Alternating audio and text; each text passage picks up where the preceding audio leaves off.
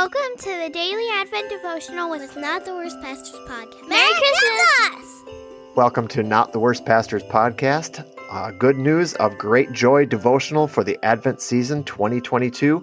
We are on day 7, looking at the text from Matthew chapter 2, verses 1 and 2, and the Messiah for the Magi.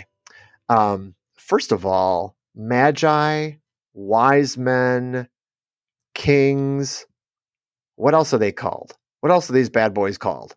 Did I cover it completely there? We three kings of Orient are astrologers, whatever they might be called. I've heard like royal counselors. I've heard I've heard so many different names. A bunch of different things.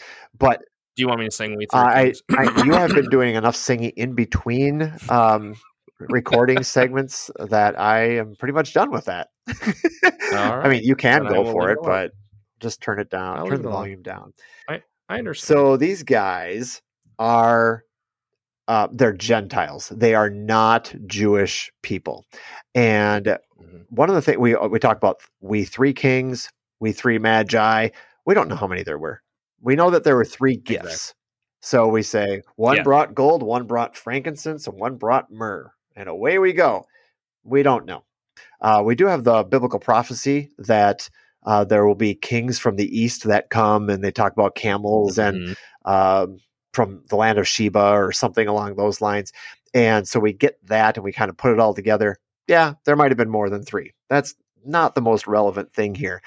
I think the priority for theological discussion is the fact that they were non-Jews, they were Gentiles. Yes. And they are almost immediately welcomed to the place where the Christ child was. Now, he's not a baby anymore. He's not little baby, infant baby Jesus. He's a couple years old and living in a house, not in the stable, not wrapped in swaddling clothes and lying in a manger anymore. He's in a house. So if your nativity scene has the 3 kings, get them out. You can keep them. No, move them out of there. They have to I've actually seen it where they start the Magi from a whole other location. And throughout the season of Christmas, so from December 25th to January 6th, which is the traditional celebration of Epiphany, the arrival of the wise men, they move those wise men incrementally closer until they finally arrive at the nativity scene, which again, probably not where they were at the time of their arrival, but doesn't matter.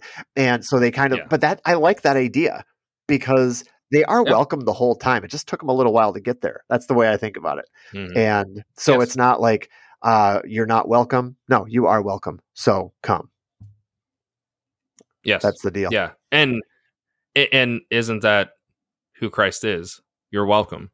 Uh-huh. He's saying you're welcome. I mean, not you're welcome. I'm here. It's you're welcome in my presence. Thank you, Jesus. You're welcome with. You're welcome. We should be, but yeah, you're welcome in my presence in eternity. So, it really today's focus is that all the nations, and this was James. This turned everything upside down, right? For the Israelites, for the Jewish people to think, wait, what? This isn't just for who us. let them in? Really the yes, it was, and this is the first time we see. If you're familiar with with the letters of Paul, and you're familiar with the first church, obviously it's for Gentiles, which just simply means non-Jewish people. If you're not familiar with that term, it's if you're not Jewish, you're a Gentile. Yep. And so this was a big deal that Jesus was paving the way, opening the door for non-Jewish people. So historically, though, there was always a place for the Gentiles. In the temple, there's a Gentile court, and that happens to be a little bit further on the outside, which kind of speaks to where the Gentiles actually occupied anyway. Like they're going to be the second ones to arrive. They're going to be, Jesus is coming to the lost sheep of Israel and then to the Gentiles as well. And so it makes it seem like there's a priority of the Jews first and then the Gentiles. And I kind of wrestled with that with this devotion, thinking that it's not as much of a description of the priority as it just is of the order. I mean, sometimes somebody has to be first, somebody has to be last. I mean, it doesn't really matter what you're doing. I could be in line at a movie theater or something, and if I'm the last one in, I still get to see the movie.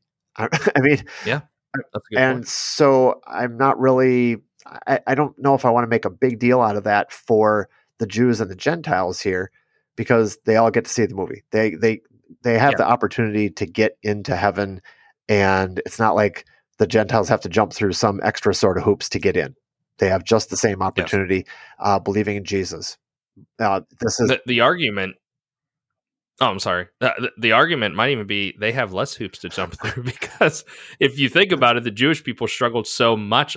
Oh, wait, we don't have to follow these 613 laws. We don't have to do this. We don't have to. No. And the Gentiles, they didn't have to jump back through those hoops, if you will. They already knew it was faith in Christ alone. Right. So I actually have had that conversation with people before. right. So they didn't have to be circumcised or any of those other laws that were binding on the Jewish people.